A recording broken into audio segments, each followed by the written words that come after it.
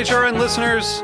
As we celebrate our 15th year, we are deepening our commitment to giving voice to the next generation of food systems storytellers, and we need your help.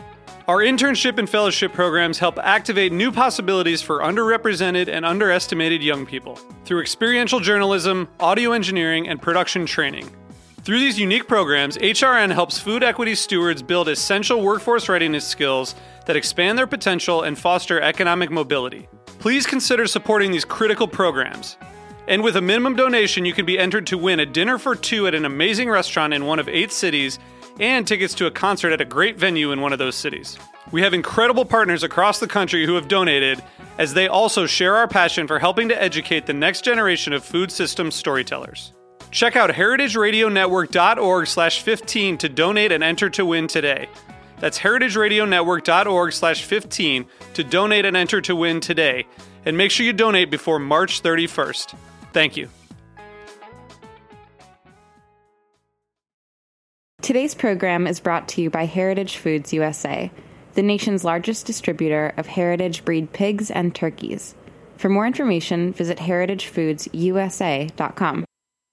You're listening to Heritage Radio Network.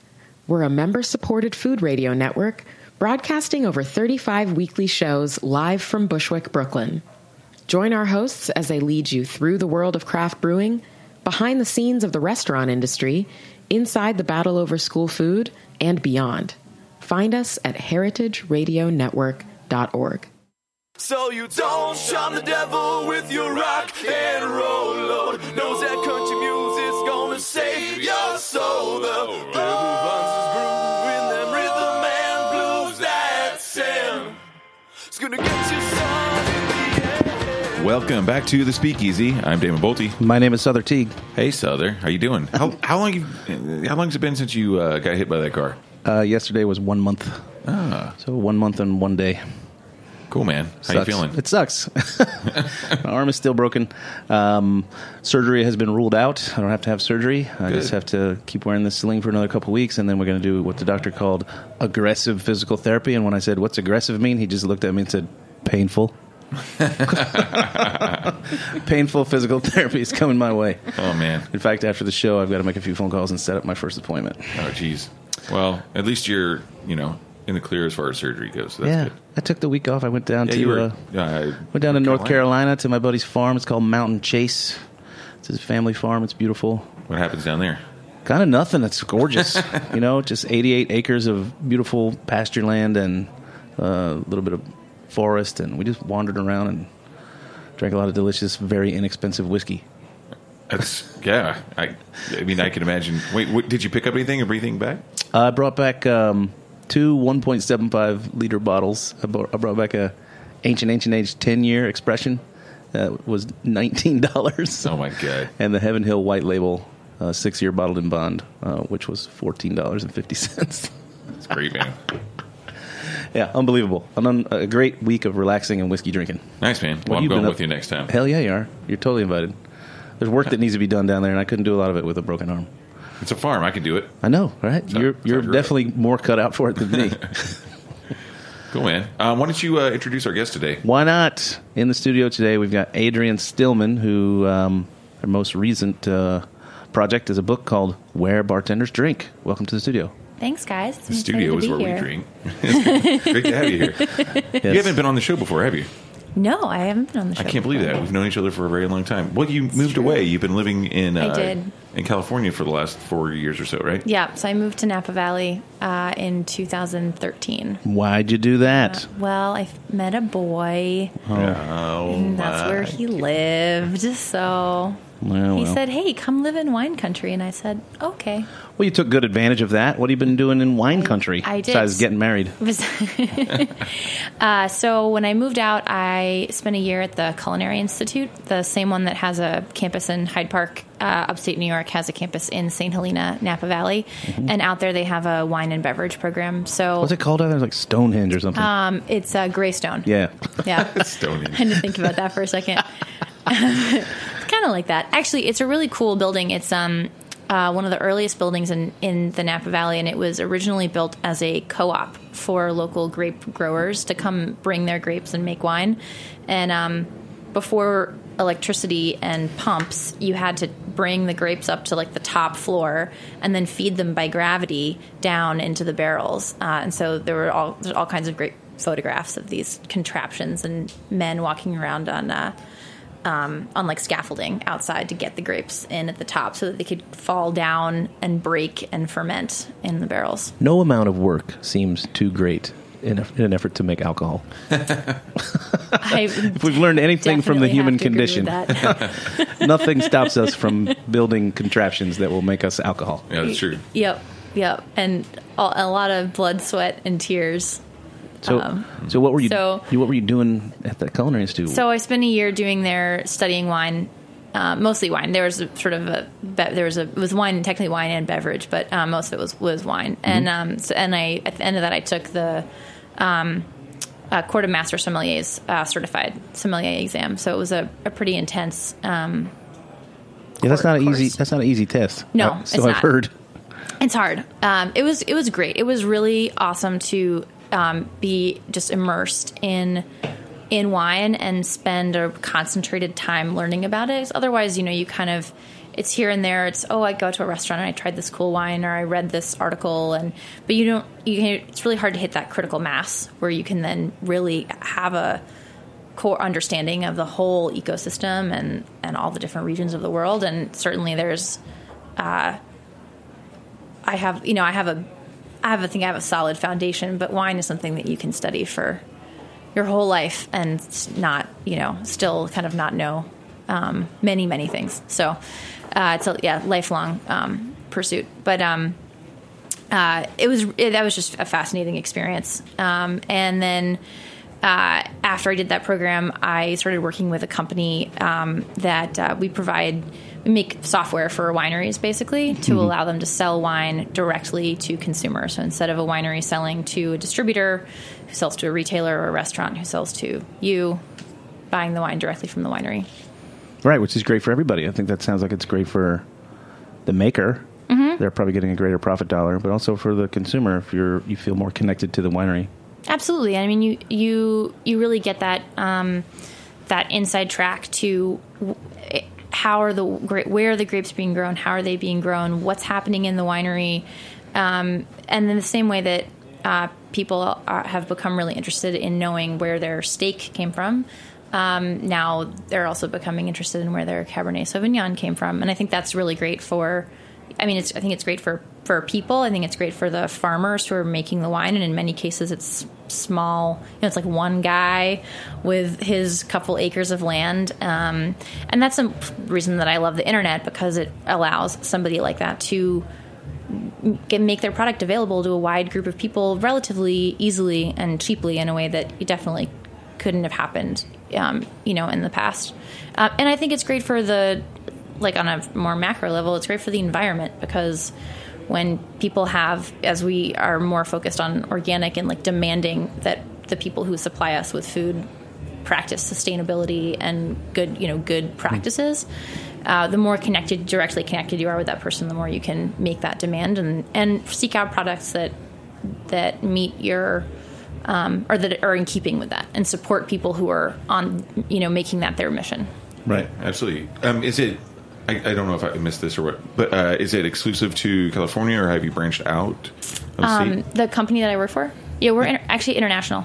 You are? Yeah, cool. Yeah, it's called Wine Direct, and we operate in California, in the U.S., all over the U.S. We have clients in Kentucky, Florida, Ohio, Arkansas, all these places you did not know they made wine there. They make wine, and they sell it on the internet, and it's awesome. Canada, Australia, and New Zealand. Amazing. Wow. Yeah. Say it again, WineNet? Wine Direct. Wine Direct, sorry. Yep. Wine Direct. I'm going to check it out. Yeah, man. Yeah. So, you were led west by a young man. I was. But then you dove into wine because you already had an interest in drinking. Cocktails. Yes. That's right. That's how we met. That is how we met. You were doing a project here in New York. I was. Do you want to talk about that? I will. You don't have to. You seem hesitant. No, I'm just waiting for you to give me the setup, you know? Oh, yeah. So, what got you into drinking? There's the setup. Well, so in 2012, I had been working in finance for a number of years, and I decided I didn't want to do that with the rest of my life. And I basically made a list of the things that I was interested in doing. And it was like cocktails, food, travel, shoes. And I'm like, so basically, you made a list that said, "What I'm interested in is vacation." Yeah, basically. And I'm like, how am I going to make a career out of any of these things? This is not a good start. So that kind of brought me into the food and beverage world more broadly, and I just began to explore how could I have a career in this space that I find so exciting. And what I ended up doing is with a college friend of mine, Alexa Scordato, we started a website called Dipsology, Dipsology, and that name is from dipsa, which is the ancient Greek for thirst, and dipsomania was a medical term used in the 1800s for someone with an incurable thirst for alcohol. So, Dipsology. There's a picture of Sother Teague. That's right. In the dictionary entry, it's just our names. This guy. That's right. So we started that. It was a guide to great cocktail bars in New York City. And we did a bunch of great cocktail events. And that is, in a way, that was kind of the prototype for Where Bartenders Drink, my book, which is ostensibly why I'm here today. Yeah, of course. And kind of the sort of jumping off point to working on that project. Yeah. Cool. And is it still is it active? Dipsology? It's kind of on hold. Okay. Yeah. So I flipped over there to it today just to see what was going on, and it looked like it hadn't been touched in a while. But down at the bottom there was a link for your book, so I was like, well, she's still using it, whether it's active or not. That's right. Yeah, it's kind of has gathered some cobwebs. The book is definitely a more up to date reference. Sure. At this point. So. And broader, right? Dipsology was pretty stuck to New York. Oh yeah, right? it was only in New York. Yeah. And we had ambitions to expand it, but it was very much focused on New York only, and the book is global. Yeah. So it's 750. That's correct. So wide. Yep. 750 bars, 60 countries, 6 continents. Cool. And as recommended by 225 bartenders, including Sother. I'm one of them. That's right. That's right. So we'll get Damon in the second edition. Cool. But his bar's in there. So. But his bar is in there. Grand Army is in the book. That's no one wants to listen to me about where to go to drink. As long as someone else is telling other people to go drink at my bar, then that's the real win right there. That's right. That's a W. What are you doing in town right now? I didn't ask that before. Well, are you doing anything? You just visiting your family? Mostly visiting, yeah. So my best friend got married last weekend in Greenwich. Congratulations. Well, I thought you married your best friend. My other best friend. Okay. Second best. So my husband and I are in town for the week, hanging out. Cool. So it's not work. It's not work at all. People. Well, I remember when you were here. When was that? Was that January, February? It was cold out. It was March. When we did the event at Rizzoli. Yeah. Okay. Yeah, it was March. Yeah, you did your book touring, I guess, to some degree, and there was a bookstore here in New York, and you got myself and the Fords and Megan Dorman. Oh, and Megan Dorman up on stage. Yep, that was and we all talked about the book, and it sold out at that event, if I remember right. It did. Yeah, they sold out of all their copies. It was a packed house. It was. It was a great evening. Yeah, it was fun. Yeah. So, and then I think we kind of tentatively set this date at that time. That's correct. I just thought you were in town for business or something. I'm in town for this. Oh, right on. Yeah. Oh, for the radio show. Yeah, that's important stuff. That's important work we're doing. That's right. So you had the book, the website Dipsology, which led to the book Where Bartenders Drink. Yeah. The Last Word on the Glass. It's out on Faden Publishing, right? Okay, I just need to know, I kind of have an idea of what your process was with this. I mean, you already had practiced by going around New York, but as far as, what was the vetting process for who were the bartenders that you were asking? I have a follow-up question to that. What was the vetting process, and then how did you get everybody's email? Well, the answer to both questions is sort of like Facebook. So, as you both know, the bartending community is very active on Facebook. And so I used it heavily to find the right people. And for New York and for much of the U.S., I knew you, for example. And so I sent you an email. And then one of the things I was really focused on was making sure that this book could very easily have been a book about like New York, London, LA, San Francisco, Tokyo, like that's it. Sure, right. You could write a book about 750 bars in New York City.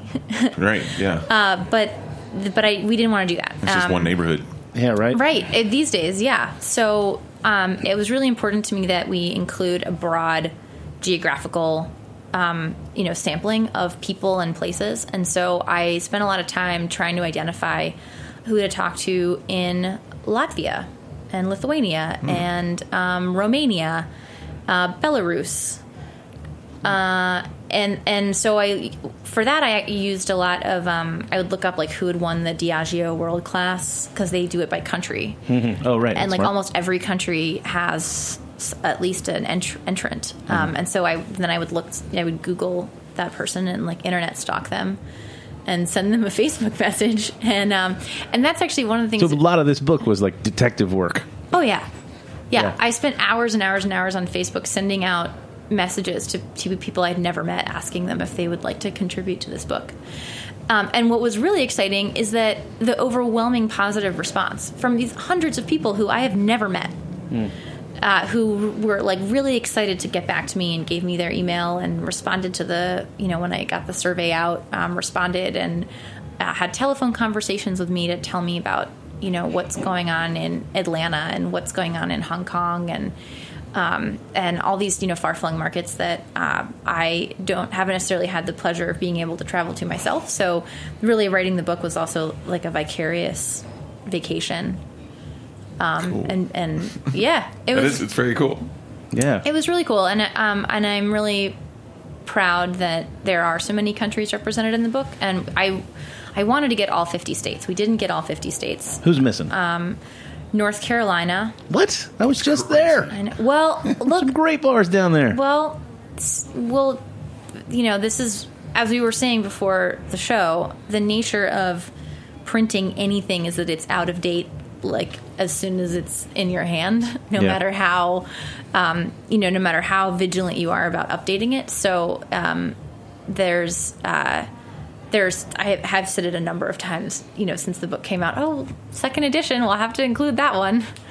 But it's true. So I did try to get North Carolina, and I sort of came up with nothing. There's Charleston's in the book. North Carolina, we're coming for you. That's right.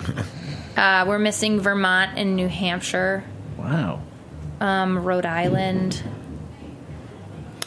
Guys, send in your submissions. Seriously. Dakotas, Montana. I get Montana's a little sparse. It's a little sparse. I don't know if we have Idaho, but we do have, because that's sort of not as interesting than what we don't have. What we do have is Oklahoma. We've got Oklahoma. Yeah, we made it. We've got Oklahoma. We've got Ohio, Alabama, a bunch of places in Pittsburgh. So we got Philadelphia. We also got a bunch in Pittsburgh. Arizona. It's awesome. I mean, it's covering Kentucky. as much as it can cover.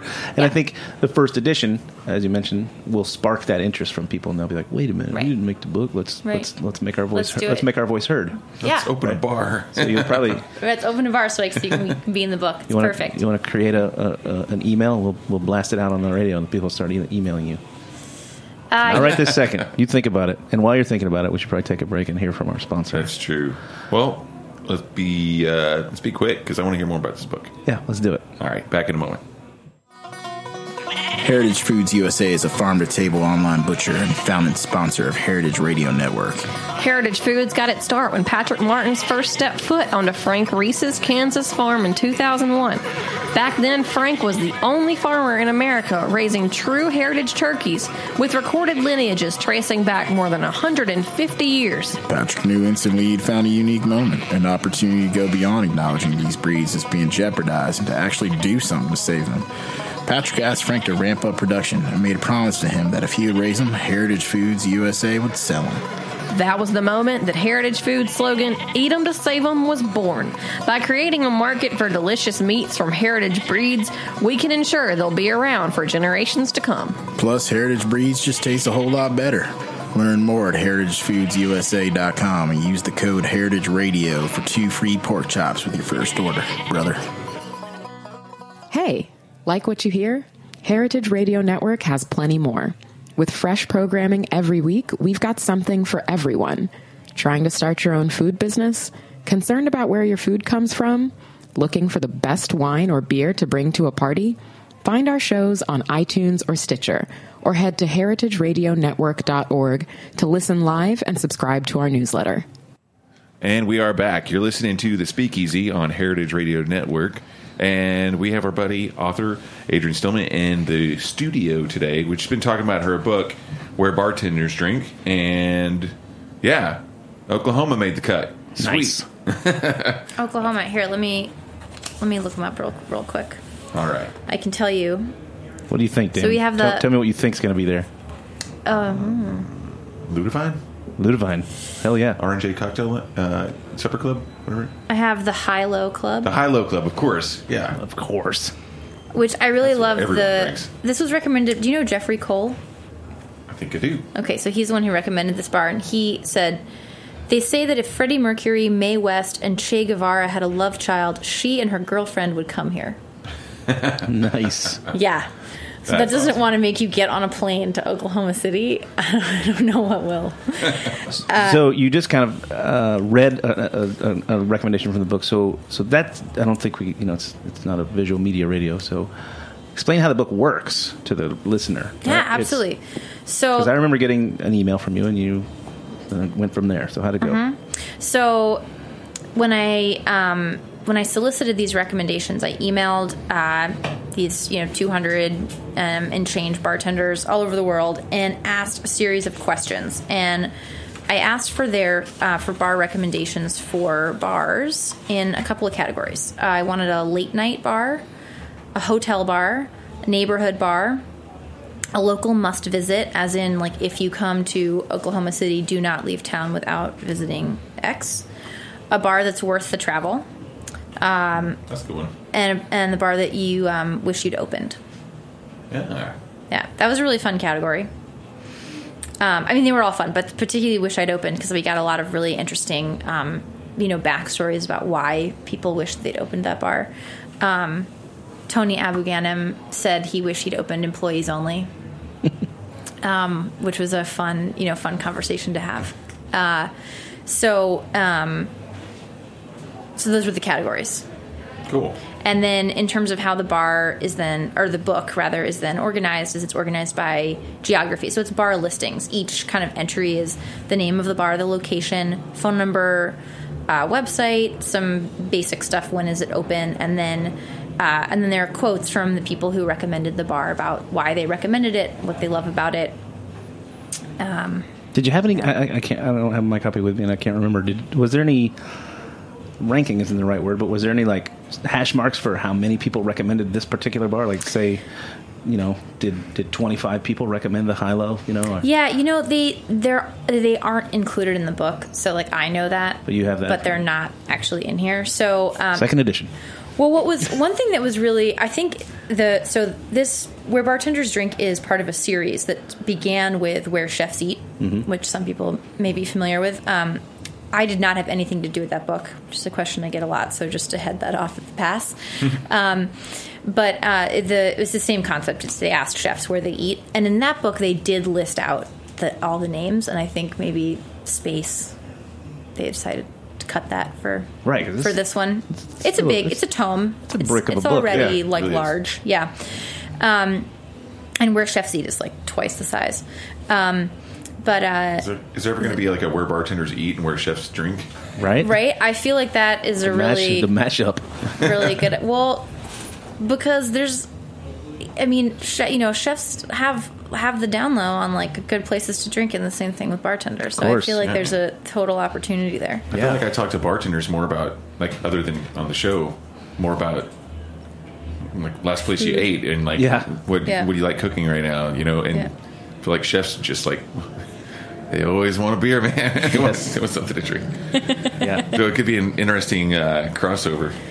I love that idea. Let's do it. We'll write it together. Done. Yeah. Right, great. But I will say that what's interesting is so there were a few bars that were recommended by a lot of people, and they're kind of like the American bar at the Savoy. I think I recommended that. I think you did. In my Worth the Travel. Mm-hmm, exactly. Bar High Five in Tokyo. I think Attaboy is in that. Employees Only in the New York location, which is the only one that was open when I was researching the book. So there's a few kind of those like highlights. Oh, the Nomad and PDT.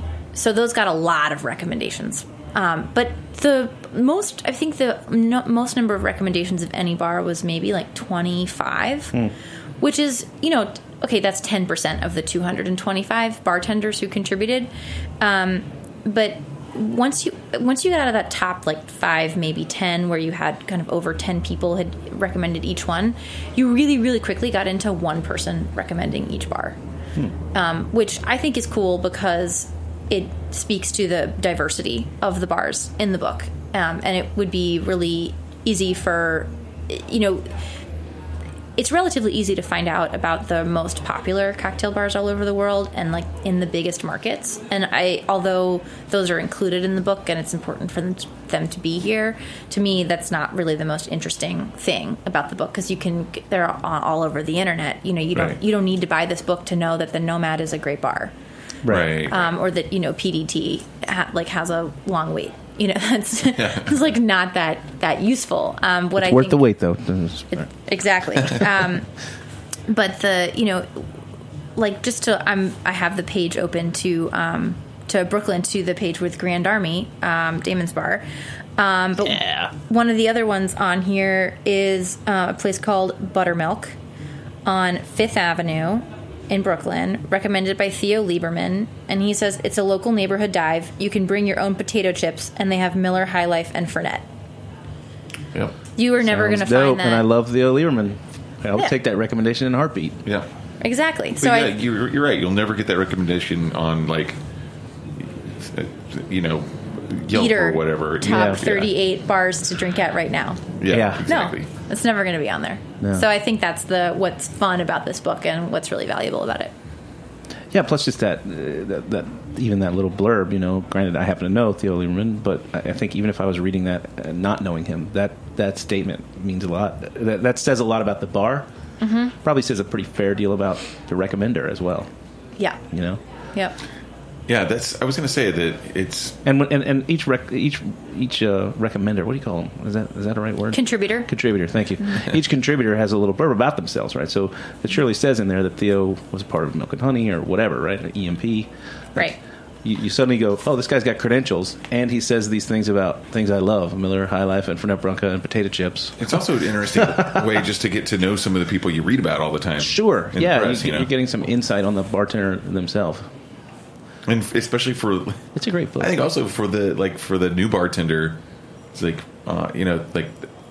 it's fun for consumers and people who don't work in the industry to get the inside scoop on where to go and what to do. Oh, of course, from the bartending. And we're always getting asked by customers. A look behind the curtain. That's what everybody wants. Yeah, but I think it's especially important for new bartenders, because then they can be like, all right, it's not about me wearing a vest and tie all the time. I can go eat potato chips and drink High Life and Fernet and actually do what the pros do in a way, and be a normal person. Yeah, right. exactly.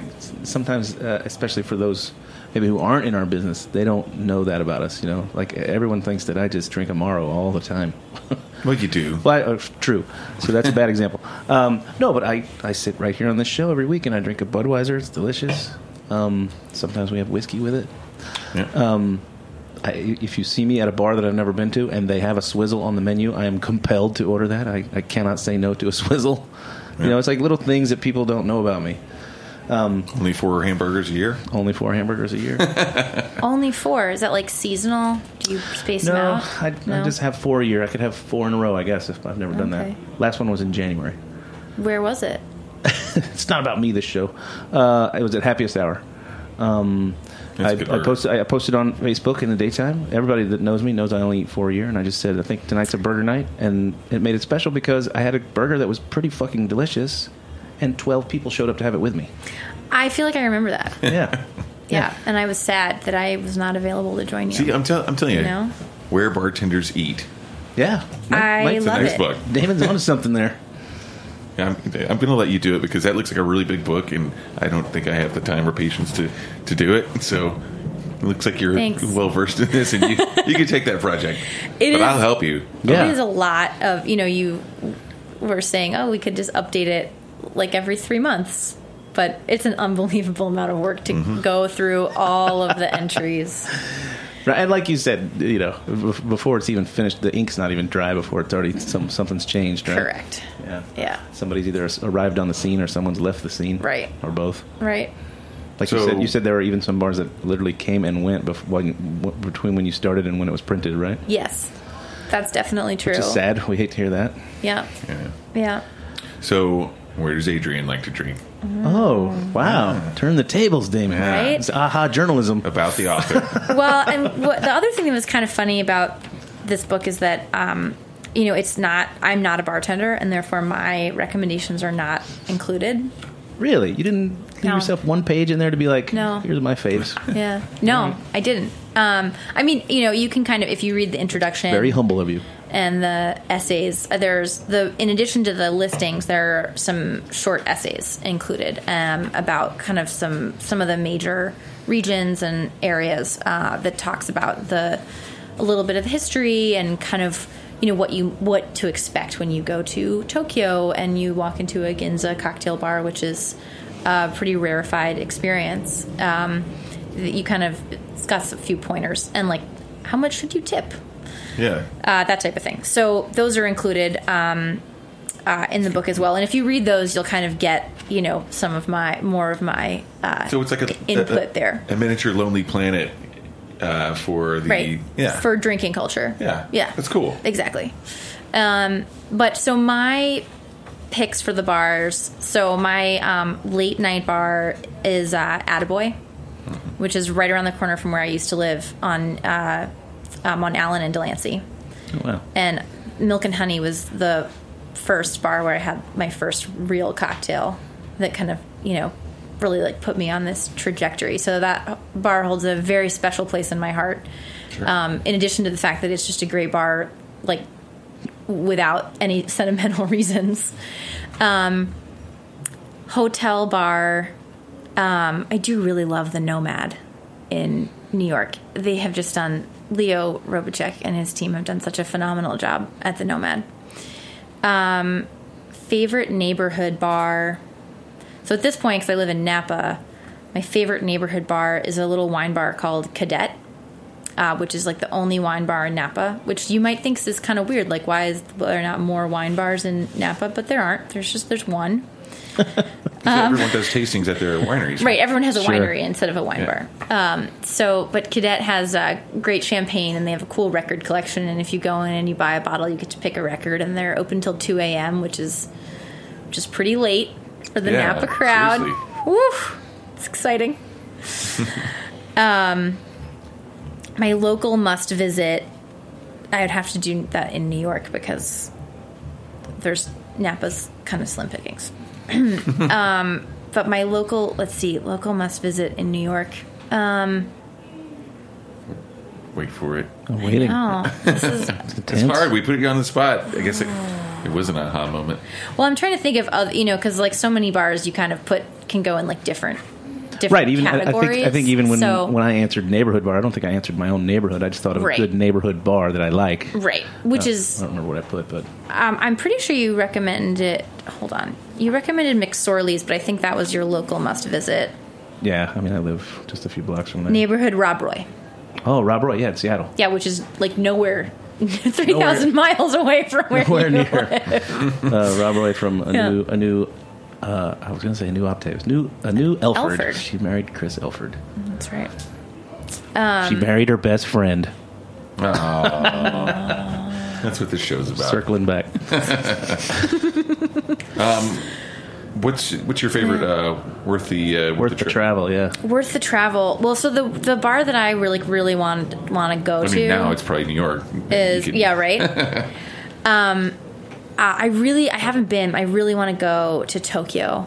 I really want to go to Bar High Five in Tokyo. Cool. And researching this book, I mentioned Ginza earlier, which is a neighborhood in Tokyo where a lot of these really high-end cocktail bars are, and it was fascinating doing the research on how the cocktail scene evolved in Japan, what the approach there is, because it's pretty different from, at least in Ginza and among that community, it's very different from other areas of the world.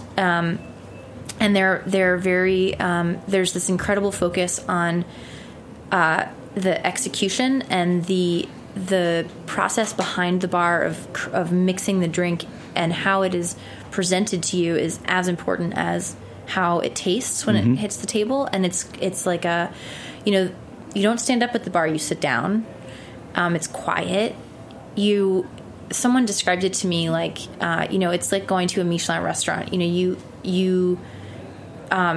It's an incredible experience, but it's also it's very specific. You're not going to have a beer and a shot and unwind at the end of the night. That is, if that's what you want to do not go to any of these bars. Is not the right choice.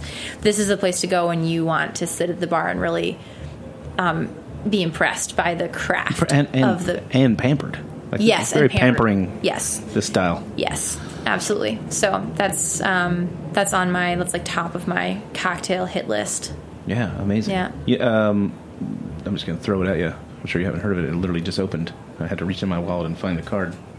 But Frank's Cisneros is doing that style of cocktail here in New York now, a 10-seat bar, and it's called Bar Uchu. Uchu. U-C-H-U. Uchu with the hard U on the end. So you should check it out. I will. It just opened. That's awesome. And Frank actually was one of my contributors. Nice. He contributed his recommendations, and he, for those who don't know, lived in Tokyo for a while, for 9 months or a year. A little over a year. Just over a year. And so he's traveled back since he's been back a few times. He's very deep into this. Yeah, and he was a great resource to talk to, not only to get his bar recommendations, but to hear more about the culture over there, and particularly for Westerners who are going to visit Japan, you kind of need a little more help figuring out what how you should act in the bar, or how to find the bar. Yeah, the addresses are impossible, and I make a note of that. They're often like in high-rise buildings. Yes, they're in an office building. Tiny little floor, yeah. Right, and so, for us from New York, who were used to walking up to the address and seeing a sign for the bar and walking straight in the door, not going into like an office building and taking an elevator up to the 15th floor and go, 2 doors past the hair salon is the bar. Right. So he was really invaluable in providing some of that insight. Yeah. About specifically about Tokyo. Frank's a good dude. Yeah. The bar opened actually while I was away, so I've only seen it in being built, and then now I came back and it's open. I just heard last night. Cool. Anyway, let's do some. We need to go. Yeah, we do. Absolutely. I really enjoy Frank's company. He I don't think I did forever. Did anyone? Frankie Cocktails. But man, he's really coming to his own, and I really enjoy seeing him when I do. Let's do some aha journalism. What would you pick, Damon? Because you weren't in the book. There we go. Oh shit! Which category? I don't know. Throw a couple at him. Let's start with Wish I'd Opened. Oh yeah, Maury Margot, of course. Keen's Trap House. Oh come on.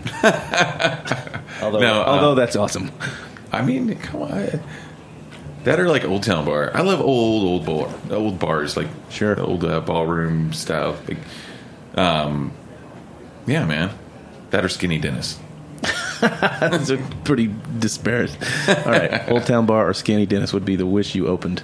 All right, what about your New York local must visit? Don't leave town without going. I would say McSorley's. Yeah, that's what I said too. It's just fucking great. It's just a legendary place where when you walk in there, if you're not just a total jackass, you feel really comfortable. Yeah, Like absolutely. If you're a jackass, they might give you some attitude, but they just want you to be comfortable and drink some beers. Yeah, man. I'd say even like Angel Share, which has that very like old school like Sure. Japanese cocktail bar kind of vibe, but it's like kind of bustling, you know.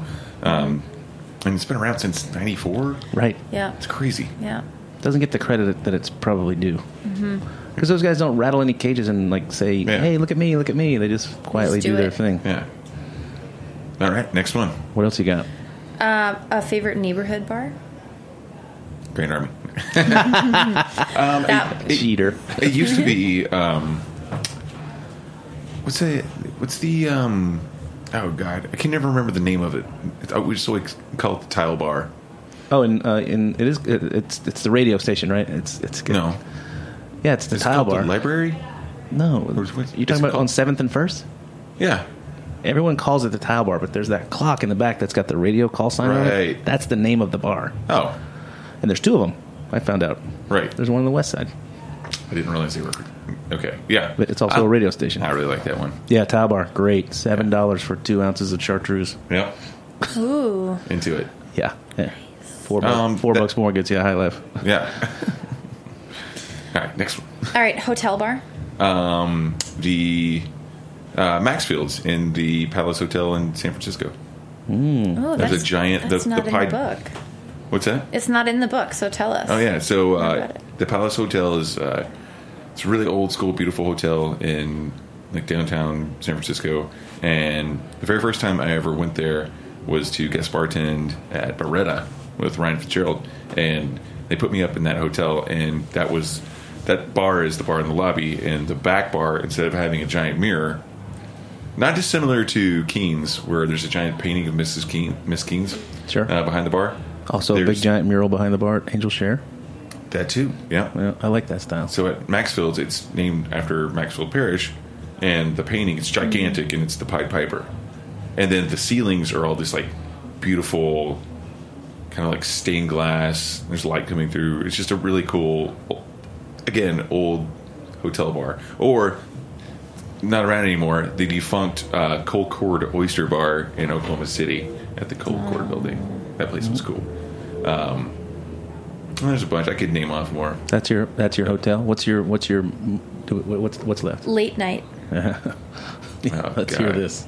The Brooklyn Inn. The Brooklyn Inn in Borum Hill. The place has been around for over 130 years. I have a painting of the Brooklyn Inn on my wall. You do? Yeah. Cool. At the Sonny's is it benefit John event. Tebow painted John it? Tebow Yeah. painted it. Great. It's great. It's going to be in this book.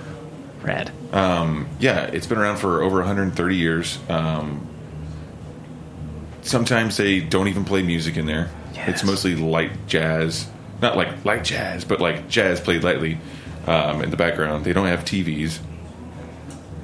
I mean, they just have a very standard back bar selection, but it's a great place to go late at night, especially late at night, because it's just full of like neighborhood regulars. And there's a pool table, so you just hear like billiards cracking in the back, and then people hanging out the front. And it's got the mirrors are insane. The mirrors behind the bar are like about 20 feet tall, and they kind of have this kind of vaulted thing that kind of makes the back bar look like a stage, like a theater. Mm-hmm. It's really cool. And anyway, it's my late night spot. All right, the last one is worth the travel. The High Low Club in Oklahoma City. Nicely done. Or Lukenbach. Just the town of Lukenbach? The town of Lukenbach. Yeah, they have the Feed and Seed store bar, right? Yeah, it's Feed post and Seed office. store, post office bar. I've been there. Where is this? Lukenbach, Texas. Yeah.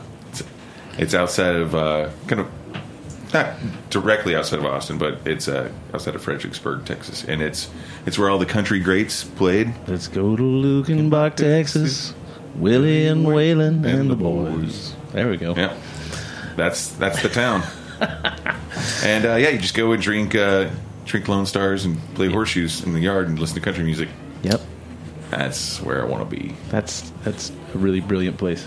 Yeah. All right.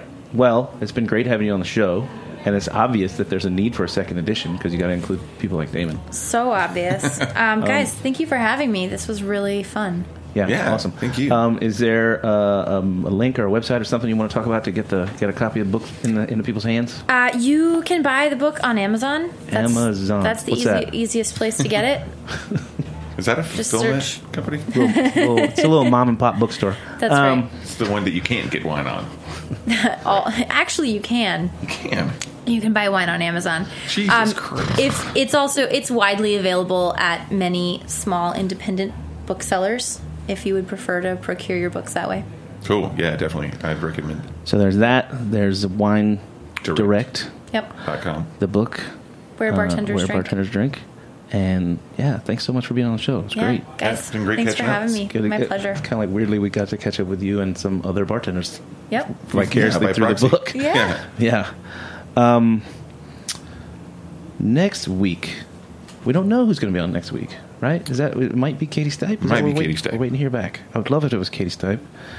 Then the following week, we've got The Empire of Booze is a book. And the writer's name always escapes me. Henry Jeffries. Henry Jeffries. That's why I keep wanting to think his name is Jeffrey. And then the next week we got Darren Grenier from Yours Sincerely right out here in Brooklyn. They have a crazy program at that bar. All drinks are on tap, and they're freaking delicious. The following week, Tanya Guffey. Whoa. The Guppy. And past that, I've got Kyle and Rachel Ford. And, more junk even beyond that. So please tune in and listen to the Speakeasy every week. This was a great show. I really appreciate you being in the studio. Yeah. Thanks, Adrienne. What do you got? Thanks, guys. That sounds good to me. I'm out of town this weekend at a wedding in Ojai, California. Might see some people out in San Francisco. Right on. Playing a show, too, right? Playing a show in Ojai on Saturday night. Nice. The Ojai Rancho Inn. Yeah. Ojai Rancho Inn. Yeah, man. It's gonna Brothers. Be sweet. And then we'll be back and rocking and rolling, as always. Yeah, man. All right, cool. Well, until next week, I'm Damon Bolte. My name is Sother Teague. And this is the Speakeasy on Heritage Radio Network. Check out the website for many more programs like this one. Till then, cheers. Cheers, guys. So you don't shun the devil with your rock and roll load. Knows that country music's gonna save your soul. The rebel runs his groove in them rhythm and blues that sound. It's gonna get you sun in the air. Thanks for listening to Heritage Radio Network, food radio supported by you. For our freshest content and to hear about exclusive events, subscribe to our newsletter. Enter your email at the bottom of our website, heritageradionetwork.org. Connect with us on Facebook, Instagram, and Twitter at heritage_radio. Heritage Radio Network is a nonprofit organization driving conversations to make the world a better, fairer, more delicious place. And we couldn't do it without support from listeners like you. Want to be a part of the food world's most innovative community? Rate the shows you like, tell your friends, and please join our community by becoming a member. Just click on the beating heart at the top right of our homepage. Thanks for listening.